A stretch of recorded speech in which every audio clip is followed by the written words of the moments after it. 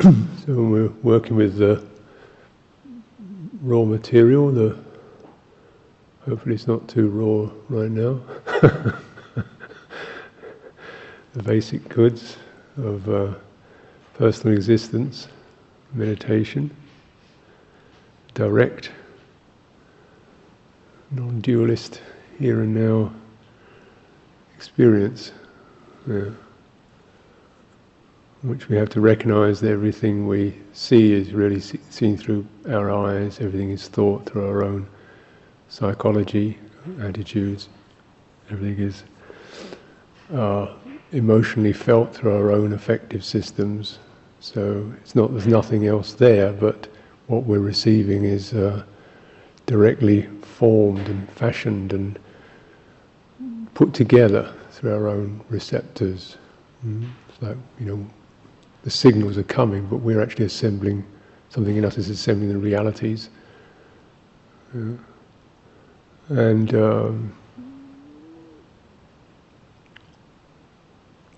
I particularly like to talk about the perception aggregate.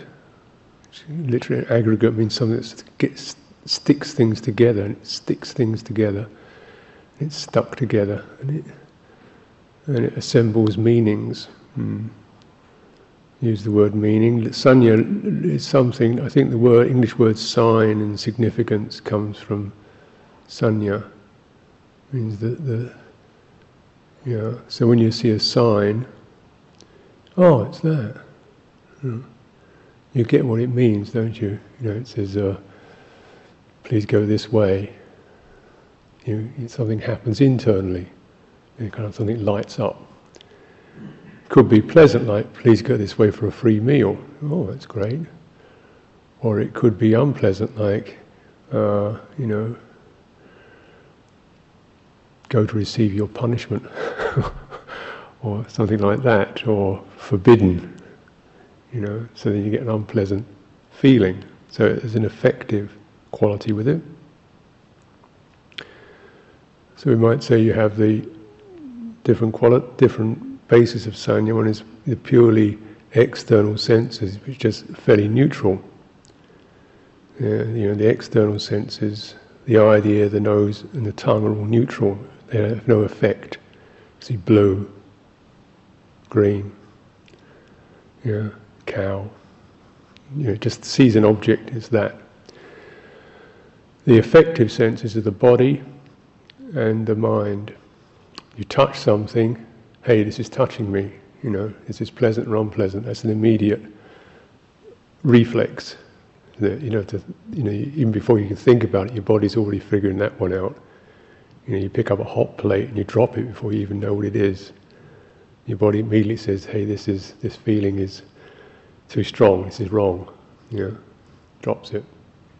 So this is an affective feeling. It doesn't go, oh yes, hot. Mm-hmm.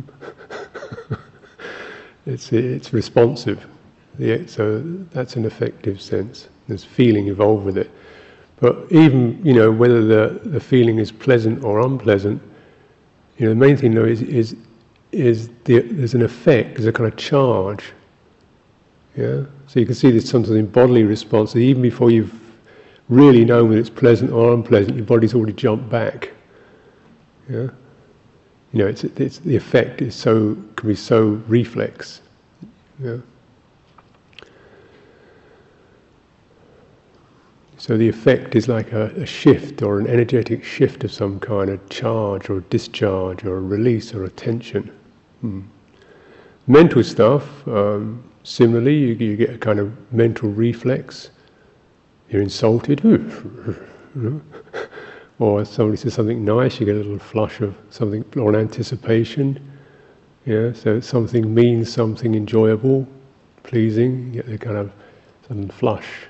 Something affects, isn't it? And it's pleasant. We call it getting our buttons pushed. And I don't, there are all kinds of highly pushed buttons in our lives, and probably in Sangha life that I don't really want to start pushing now, but it's just a matter of time. get into like work routines, and there's really a kind of starts happening, or you get into kind of gender issues, or them and us and all this sorts of stuff, and then the stuff really, you can feel the charges happening and the fears and the agitation start going on. Oh dear, here we are again, and it was so nice. Because this is the effect, and in some ways, not to be naive about it, to recognise, well, there's a lot here, something strong here for me, what's actually happening. With the mental effects, one does have, it's not just a pure blind reflex like the body. You can get a little bit of of a reflection in there to say, oh, okay.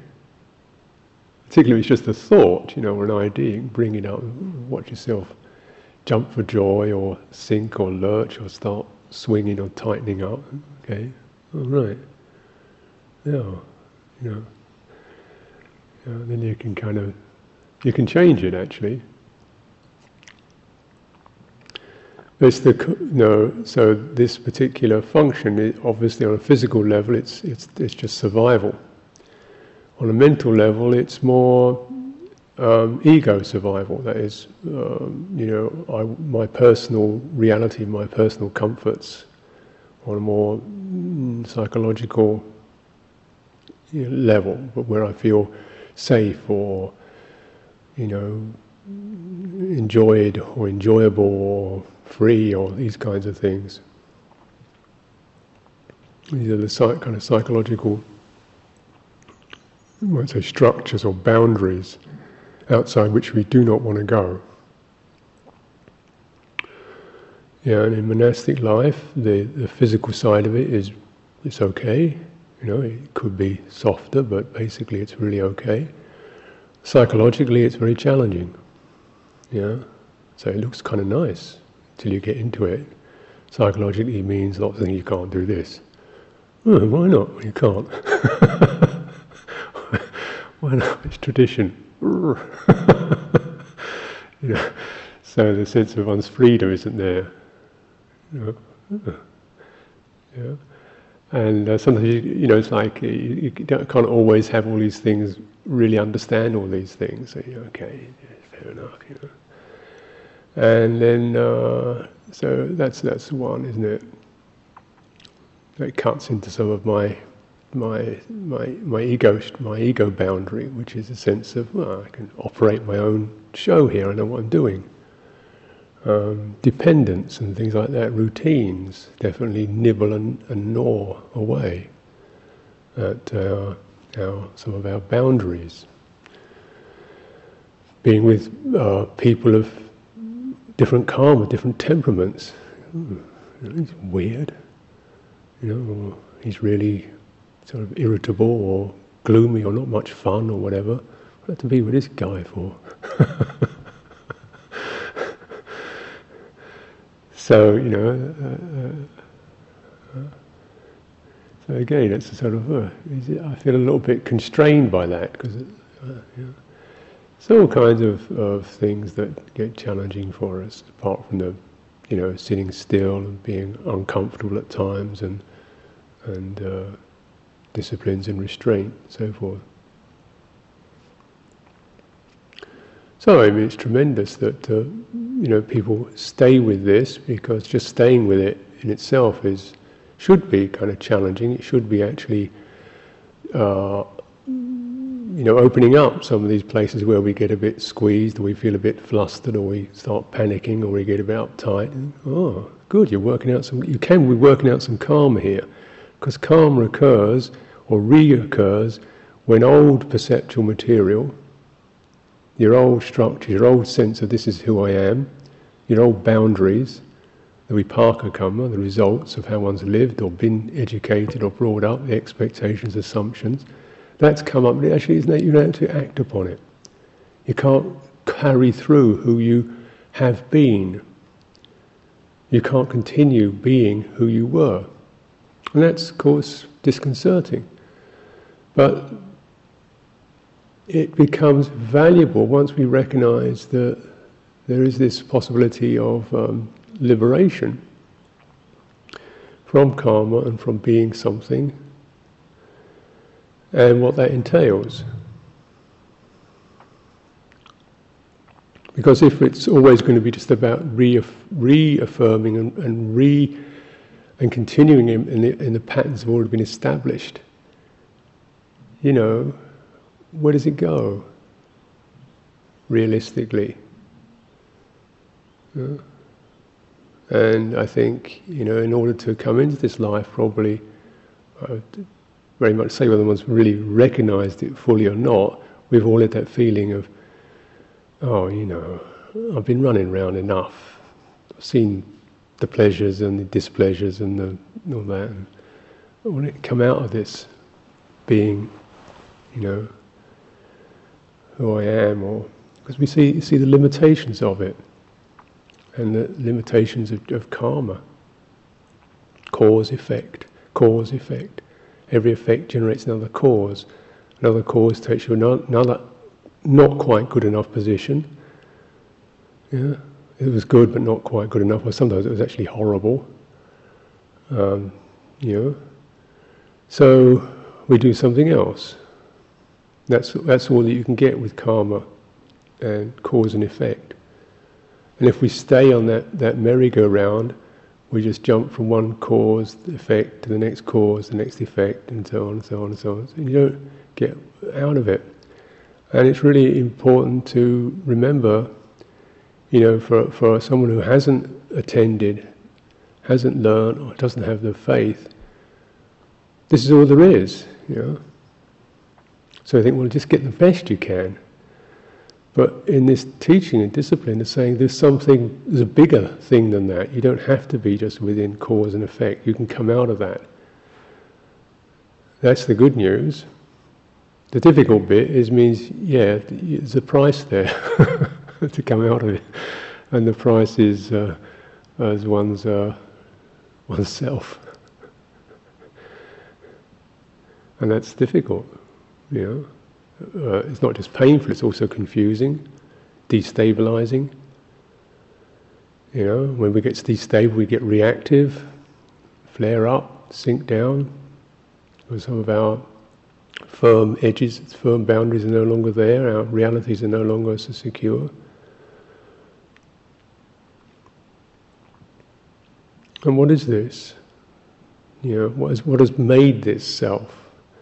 It's a build-up of perceptions, of meanings, of impressions, of values, not necessarily bad values, good ones, medium ones, not so good ones with some elements of delusion in them, somewhat motivated, greed-motivated, self-oriented, whatever. There's good in it, but it's mundane. Means it's still held. It's their primary purpose is to sustain me in a good way, hopefully. That's what it's about. Just like physical survival, this is about ego survival.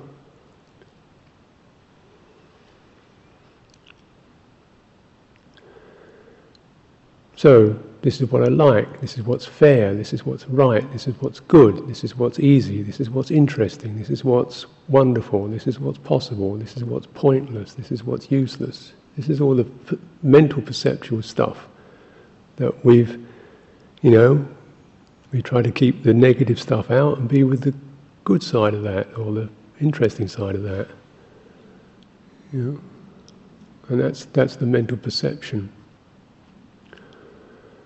So, and then dependent upon that, we get volition, intention, which means, you get that perception, there's no point in this, and boom, switch off, out.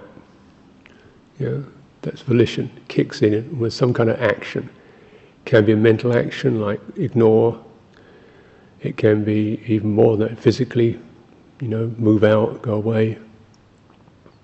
Something pleasing, more of that. Inclination, volition comes up, get into that. More of that, give me more, And so that's volition. So the two stick together. The sanya triggers the cetana, which is the primary sankhara formation. And why, yeah, fine, well, why shouldn't it? Well, this is the mundane, yeah. So in Buddha Dharma, you're actually trying to wean out of that process. It means, first of all, we say, well, yeah, okay, well, there's some bad news here for your ego. You've got to let go of a bit of rock and roll, a bit of late night boogies, a few this and that and the other. But here's some good news. Look, look at this. Here's some nice. You can have some meditation. Well, all right then. You could have a free meal. You could have the ultimate truth. Whoa, that sounds good. Samadhi, respect, whatever it is. It's, I can manage that, I think. Or you could avoid being in the hassle. No taxes, no crotty job to go to. So you think, I could avoid that, and I could have this. Oh, yeah, okay, that sounds good. So you kind of get the tidbits of there. So you get in there. So in a way, it's the weaning process. First of all, it means you're developing a different set of meanings and values, and you're finding, oh yeah, this actually, it does feel good. Sometimes it doesn't. Meditation isn't by any means always great stuff, is it? Sangha life is not unbroken bliss and harmony and concord. How do I know?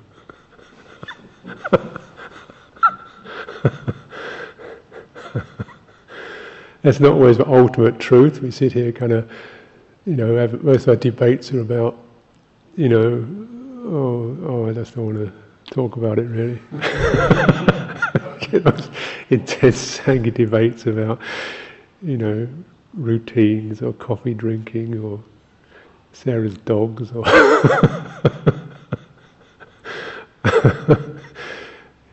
comings and goings and things of this nature. Not ultimate truth, not blissful.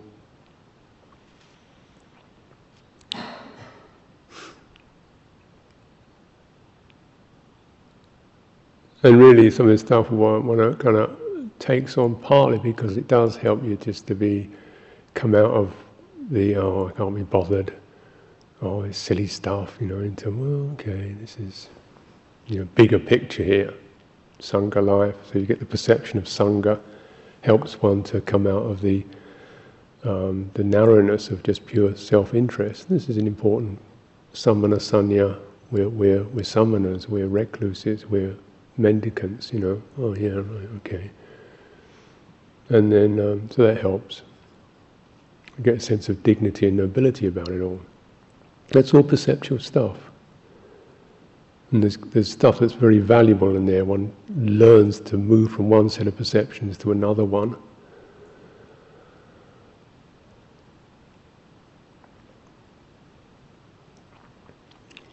Just so the old synapses are being disconnected, the old reactions, the old programming is getting changed. We're no longer so compulsive. We're taking this learning on in a very adult and fully conscious way, hopefully. And it is unfortunate that sometimes it's not fully conscious. We just kind of do it because we're told to, or because it's traditional, or because of, so you don't really learn it. You don't get the feeling for why pujas, why meditation, why discipline, why robes, You just do it, and then it doesn't really get the full quality of what this is about.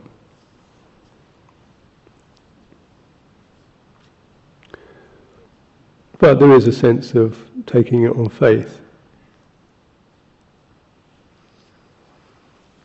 Just because we learn, well, I don't really get this, but at least I know I can let go of the old habit. Maybe then if that's done consciously and fully, there's some space opens up. Instead of that, immediate moving down one channel, okay, just trust the space, trust the opening.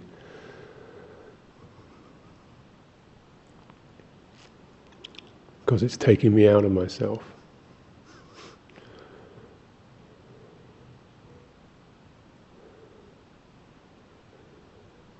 But just as a kind of note with that, just be aware of that this is not about a kind of numbing out or resignation or knuckling under. It's to see, because it's not talking about collapse of the ego so much as a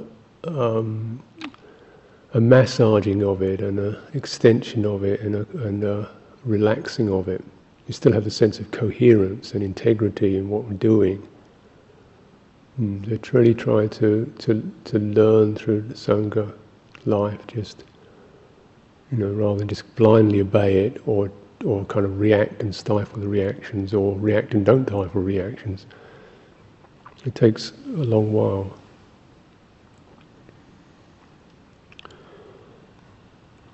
Perceptions that we develop in meditation, perceptions of Buddha, Dhamma, Sangha, refuges, something we feel, well, just hand it over to this. And perceptions of loving kindness, conducive to that, compassion, appreciation, and equanimity. So these qualities are actually they're volitions. They're not feeling. They're volitions, cetana. So the metta is a cetana, which is a sense of wishing, or inclination, or intentionality that moves in that way, like to nourish, to sustain. Yeah. And sometimes so aspects of that are not always pleasing. It's like if you're feeding a cat, or feeding the dog, or feeding a child or something, it can be messy, or you don't feel in such a good mood, but it's still that inclination. So you get that quality.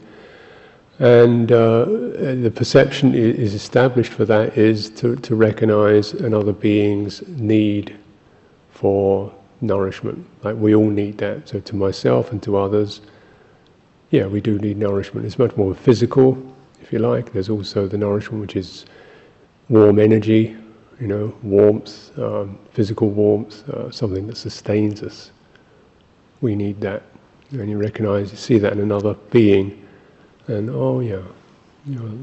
once you check in on that, and in yourself, then the metta citta arises. So you develop that perception of seeing that quality in others.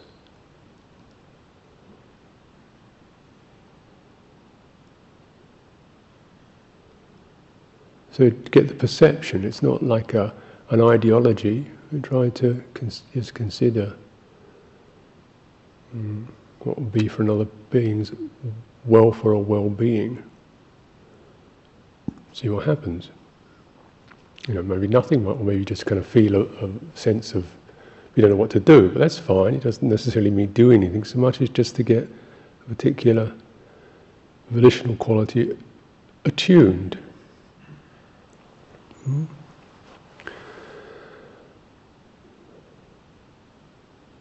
Because when that's there, then the volitional quality of meanness, niggardliness, is not there. Abusiveness, niggardliness, looking down upon, being cheap, cutting off other person's well-being, that isn't there. So we replace one with another. The perception for karuna is the perception of others' vulnerability, the ability to be possibly hurt, physically hurt, mentally hurt, whatever, psychologically. So again, you see the vulnerability, the fragility. You recognise just any of these physical forms. You don't have to do much to them to cause them pain. A second would do it.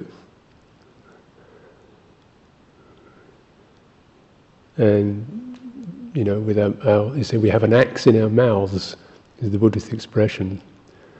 We're born with an axe in our mouth.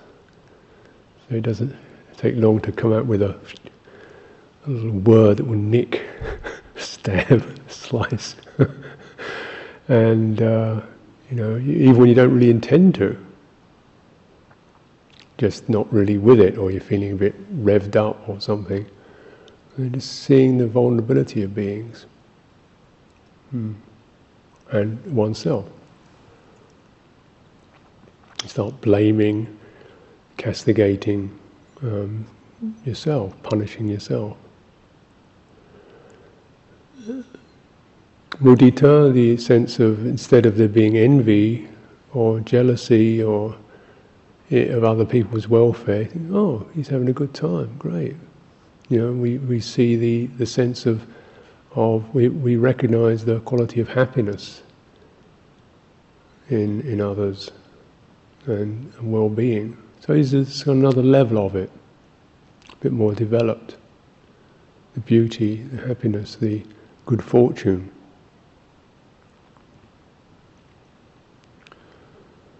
The strength, the beauty, the whatever, positive qualities in others. And rather than, she's got better than I have, he's bigger than I am, just, or he's getting his own way and I'm not. That kind of attitude we can have. Just, okay, good. Because once you understand karma, you recognise, the only deal that's worth having is getting out of karma. Nobody's actually getting that. Would you want to be a millionaire? Well, as an idea maybe, but when you see most millionaires, you think, oh goodness, we want to be like that because of the fear that somebody's going to rip me off, all that kind of thing.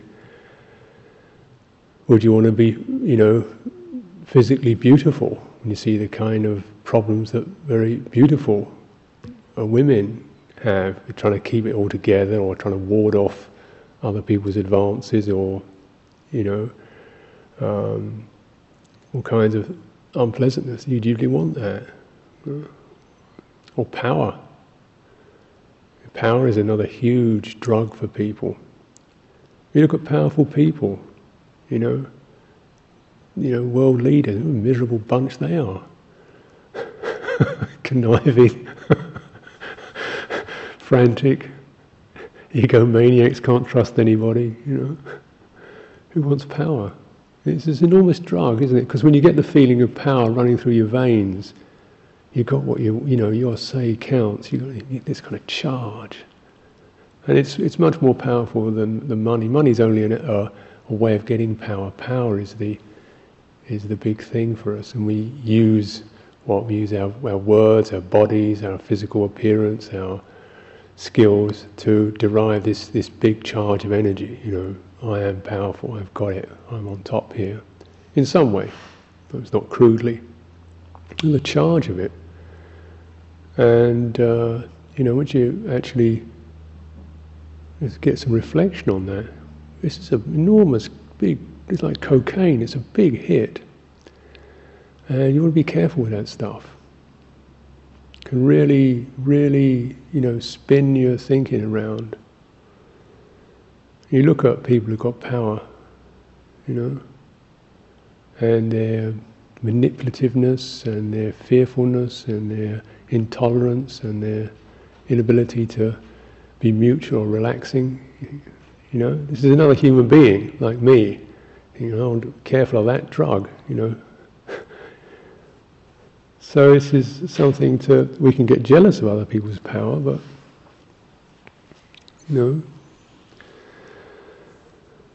So, the ability to have one say and get what one wants is not, that doesn't get you on very far. That's what I'm saying.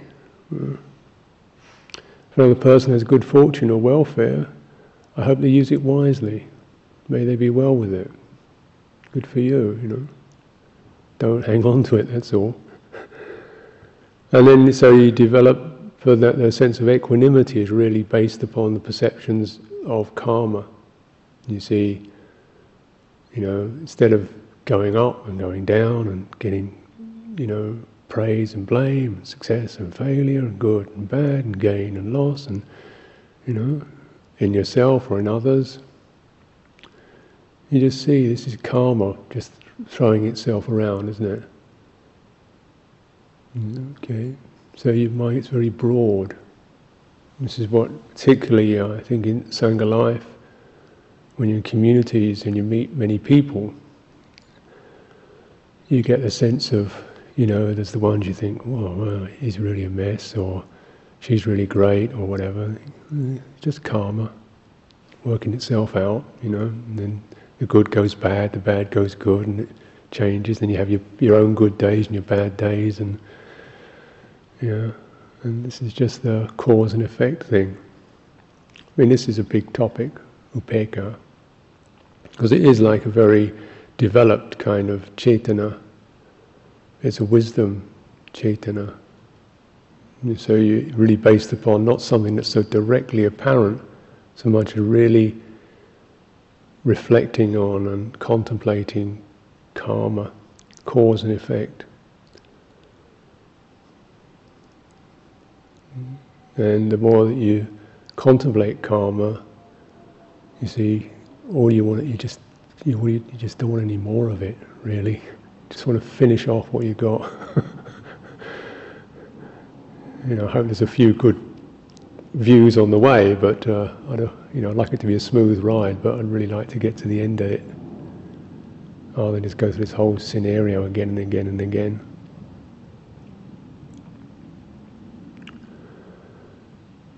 So these are the perceptions that, if you develop them, help to counteract those reflex buzz that we get into blame and accusation and aversion and jealousy and going up. Going up, everybody's really on a winner. Going down, everybody's losing and leaving and disrobing. Oh God, misery, pathetic. Those kinds of swings that you have to be with in Sangha life. It doesn't mean you don't have no effects, but your cetana, your volition, is towards, let me try to hold this space. And within that you have to equanimity towards one's own, emotional ups and downs that we get affected by in life. So you develop these perceptions, the perception of the lovability, the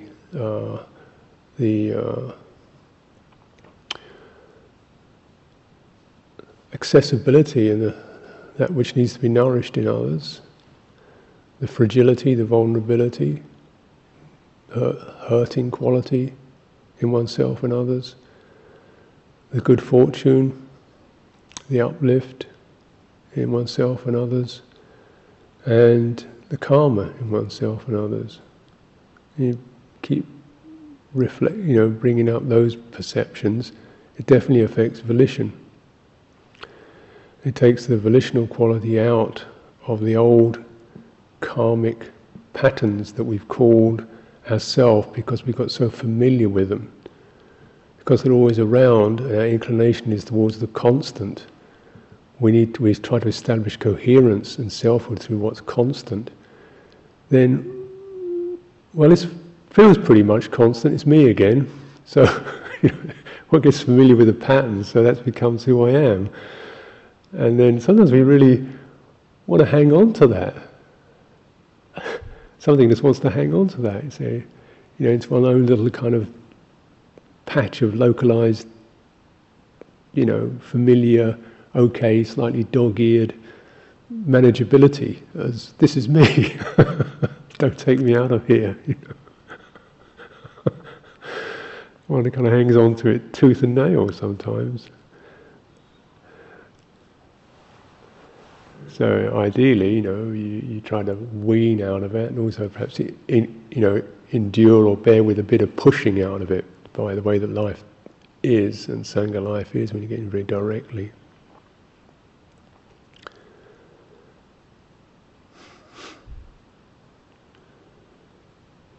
And notice just the charge that perception carries.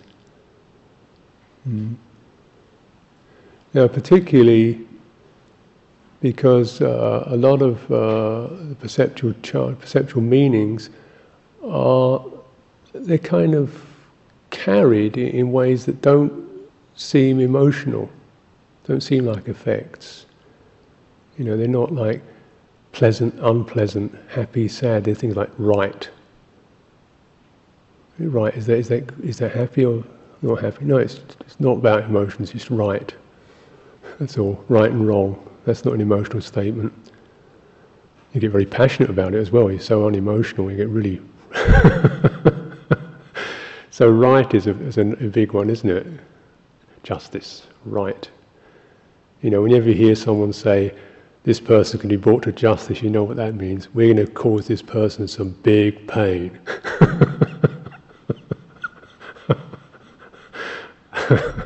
We want to see justice is done, means big pain is going to occur here.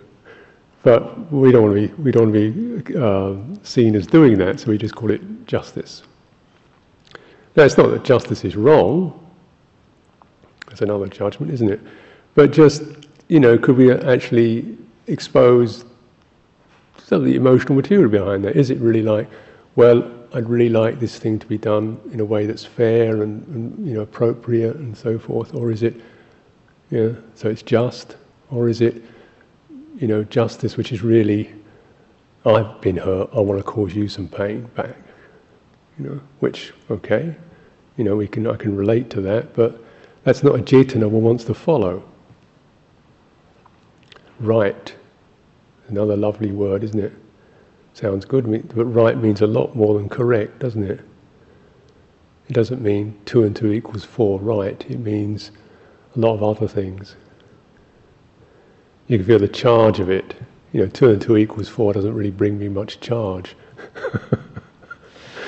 But when you get the flush of this is right and righteousness, then you just by the very quality of the charge, something in you says, wait a minute, let's just check this one out. Is this really a sense of faith and encouragement? Is it a warm charge that's saying, oh, this is really, really right, I feel really right about this, I feel, or is it, right, blame, judgment, right, wrong, Because the word is actually just a word. So you've got to be aware of some of these words that one uses towards oneself or others. Right, wrong, fair, just, You use the word fair, sometimes you can always hear the complaint behind it. Fair. It's not fair. And, that's okay if we could just kind of reveal it. It means there's pain here, and then what's happening? Is that a pain that's actually a pain that's we have to feel because we've got to grow to something bigger? It's like teething pains. It hurts a bit. To come out of my trauma boundary to something a bit bigger. It's not fair. I don't see why I should have to do this. It's not, okay, this is just the teething pains. Right, well, let's see if we can open through that.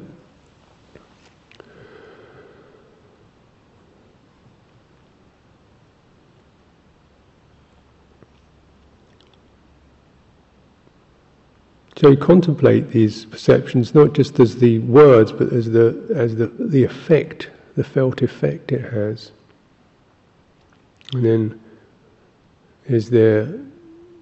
can we reach for the perception of, metta, karuna, mudita, upekkha towards oneself, towards planetary life, beings in general, specific beings who on specific occasions when we found ourselves a little bit, reactive. And what was that about? So, something got going there. What was that about? What was the real meaning of that? Where was the boundary of myself that was getting crossed? This is really important to know where my boundaries are. Then maybe, so you're not trying to, just you're trying to come out those boundaries through wisdom, saying, "Oh, I had a boundary there I didn't really realise, and you've showed it to me. You've managed to find a button and push it." Now, what was that about? Who was I then? I was a little boy, not being listened to. That's who I was. Shaking my fist, throwing a tantrum. That's who I was. Oh, and actually, that wasn't what was happening. That's what was happening internally. That old bit of Vipaka was coming up, but that not necessarily an accurate rendition of the current situation. That's the way I took it.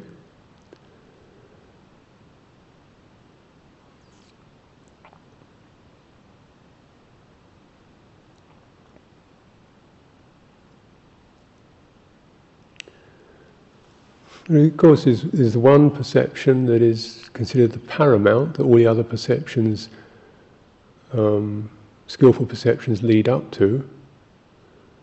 The most important perception, the Buddha said, you cultivate this for even a finger snap, it's worth more than giving alms to the entire Sangha.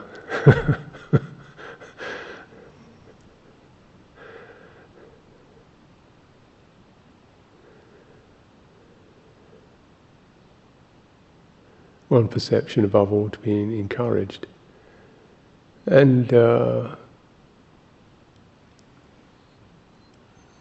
this is a magical one, and there's a story, you can tell with this, that there was this story of a great king who was about to, even conquering all these cities and countries, and he came to this kind of rather undefended city and was about to take over it, and the village headman came out and said, "Oh, please spare this city."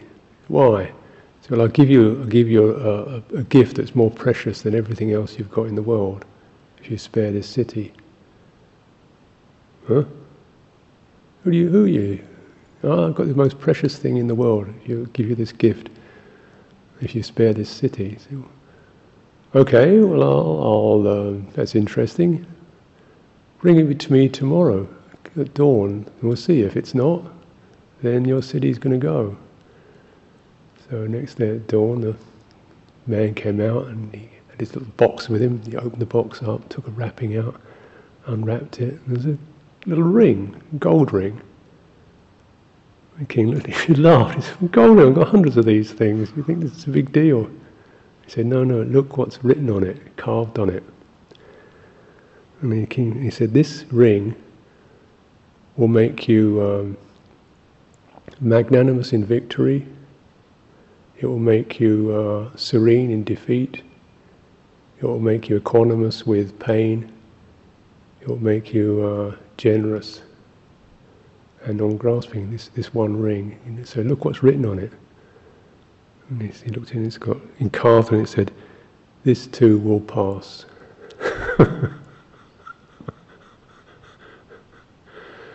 This too will pass. That's the greatest gift.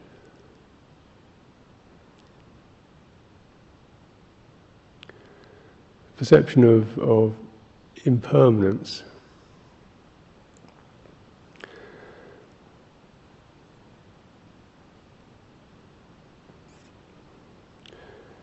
Often when we consider this as an idea, and what we sort of come down to is more like a sense of like a cinematic impermanence. That is, things are real for a while and then they shift and change.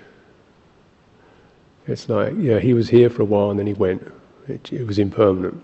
Leaves on the trees were there and then they fell off. That was impermanent. I mean, it kind of was there for a while and then it changed. So you get kind of like a juddering impermanence. I was happy, and then bonk, it finished. Now I'm sad.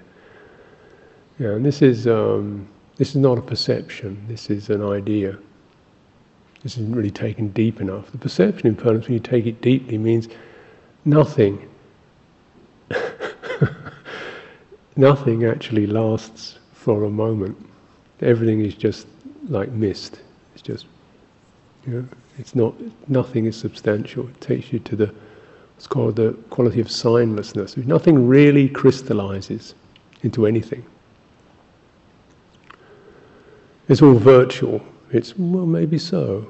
It's all, well, it depends. It's all, you could go that way, and frustrating, kind of on a cognitive level. But what it does on a volitional level is your volition is actually free from that kind of, wrenching into fourth gear and then into reverse. That kind of chug, chug, chug, chug. Your volition is always, see, and then, well, considering which is the right way to go, let's feel what seems appropriate. So you don't get the same reflex responses to experiences. Because you recognize that conventional reality is really just a kind of an agreement, a moment by moment agreement, or a moment by moment coming together of things. So there's nothing really there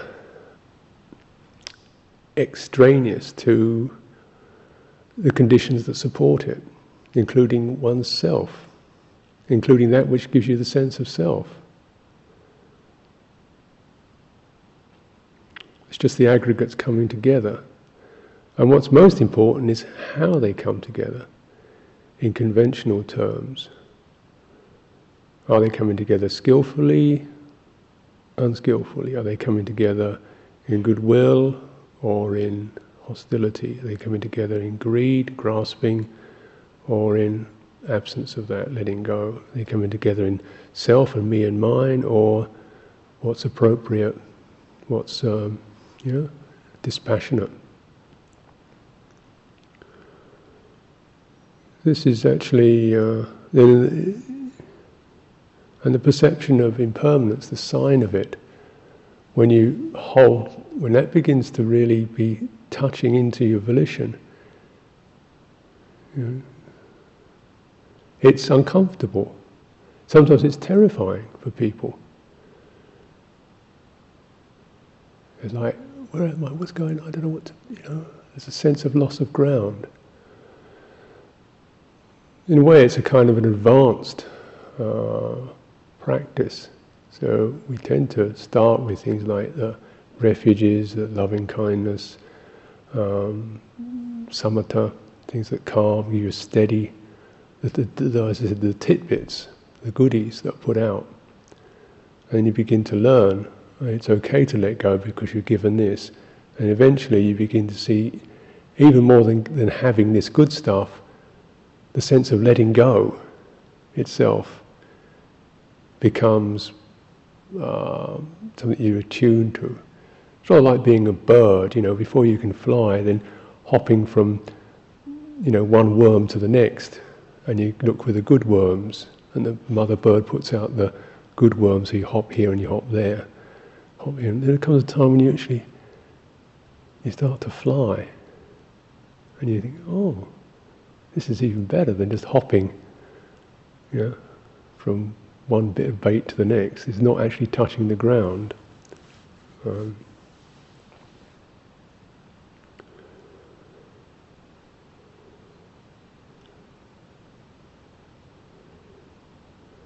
that's, if you like, dwelling in impermanence. Means just, then you see which, on conventional terms, which is the appropriate, or where's the most possibility for good karma to arise on the conventional level. You steer that way. And sometimes that means, you've got a bit of giving up, or a bit of effort, or a bit of waiting, patience, uncertainty, but we can manage those.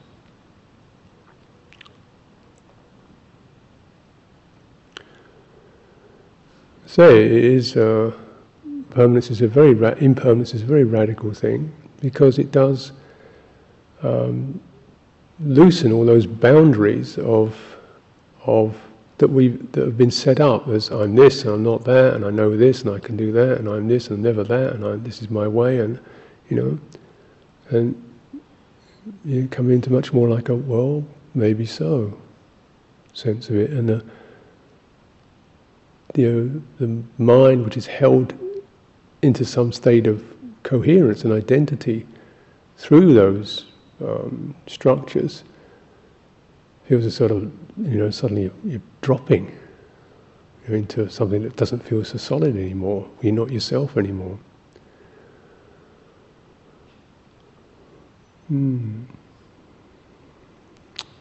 So we support that perception of impermanence with these other perceptions. So one learns to trust the shifting of volition, the lessening of self, the sense of dispassion, space, the unknowing, the non-doing, the non-getting, the openness.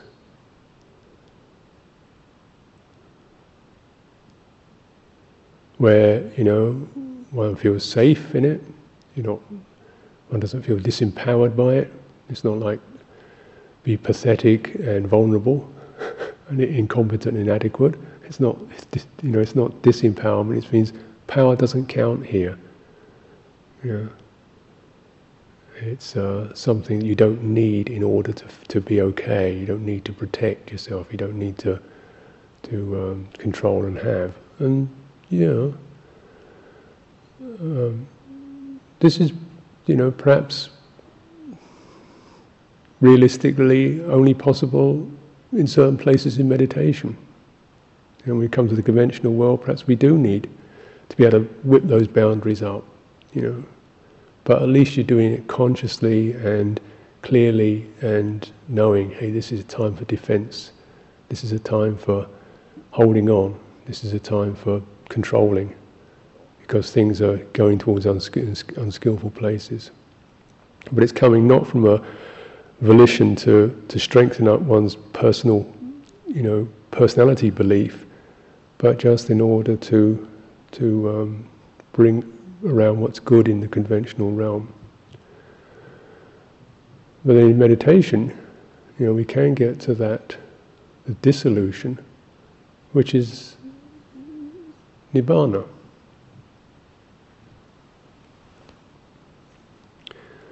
As is said in the sutta, the perception is perception of impermanence. When fully cultivated, it leads to the realization of not self. And this is Nibbana, here and now, in Gutra Nikaya, Advice to Meghiya. So the realization, so that not having that structuring, when it's possible to not have that structuring, realization of not self. Anatta is not a perception, it's a realization, which means it isn't an idea or an impression, it means the impressions cease. Crystals don't have to form. This is a Nibbana.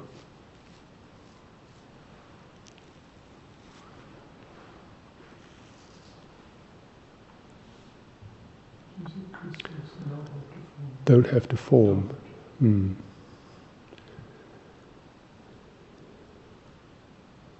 Yeah. Didn't that at some point? Huh? Didn't they at some point? Didn't what? Crystals. Crystals form when you go into action. Volition means you've got to actually, okay, this is true, this is real, this is the direction.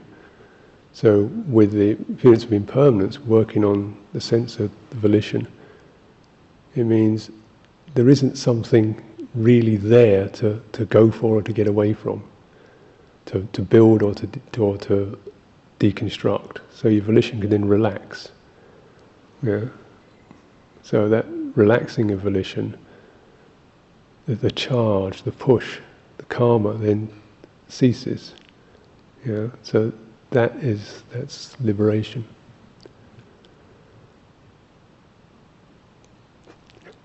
Just like that. Do it.